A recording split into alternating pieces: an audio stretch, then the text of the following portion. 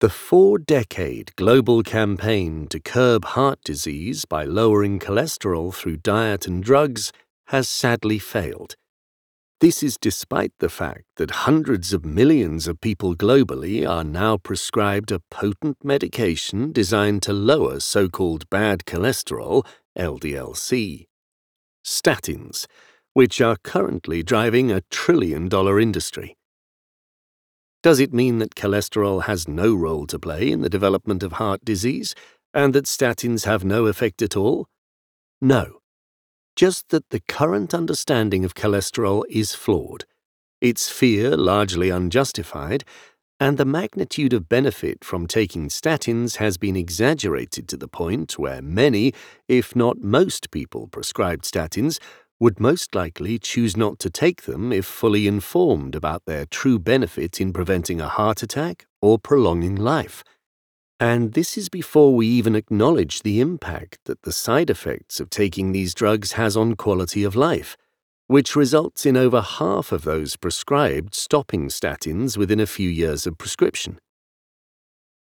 To acknowledge why we've failed to make any significant impact on curbing heart disease with statins, while simultaneously helping us move forward to a brighter, healthier future, starts with a simple understanding of the principle of evidence-based medicine. In order to improve a patient's health, sense of well-being, and longevity, a doctor should combine his or her individual clinical expertise with the best available evidence, as well as taking into consideration patient values and expectations.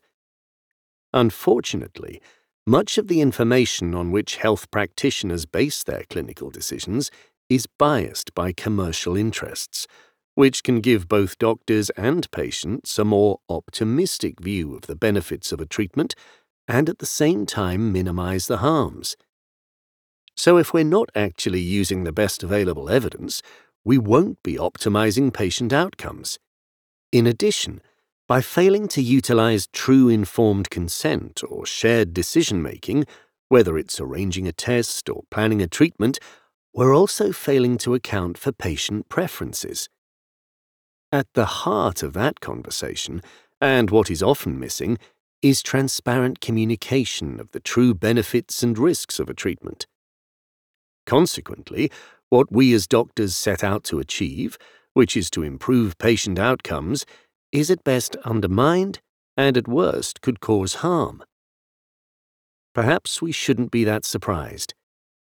Contrary to popular belief, the pharmaceutical industry has a fiduciary obligation to produce profit for its shareholders, with no legal requirement to provide us with the best treatment.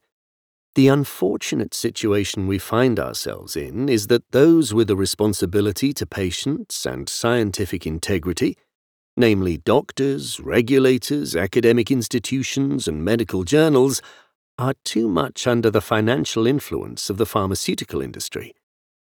In addition, medical science has evolved since statins were first prescribed. One of the founding members of the evidence-based medicine, EBM movement, the late Professor David Sackett observed, 50% of what you learn in medical school will turn out to be either outdated or dead wrong within 5 years of your graduation. The trouble is no one can tell you which half, so you have to learn on your own. For example, limiting our focus for the past several decades to lowering cholesterol as the primary means of preventing and managing heart disease has distracted us from the up-to-date evidence and from conducting further research that would address the most important root causes of heart disease by implementing lifestyle changes. Outdated information on cholesterol, coupled with a lack of transparency in the prescription of statins, helps explain not only why heart disease has not been eliminated, but also why premature death rates are starting to increase again. I've written this book to help educate and empower you, in the way I do my own patients, by arming you with knowledge about the origins of heart disease and how you can prevent and combat it through feasible lifestyle changes. I also want to provide you with all the evidence around statins and their potential side effects in order to help you make a fully informed decision as to whether or not you wish to take a statin. It's time for a new era, one that I hope will result in more informed doctors, more empowered patients, and better decision-making. It's time to shift the paradigm in our understanding of heart disease. If we do, then I believe we can, and we will, see a rapid decline in the prevalence of heart disease within just a few years.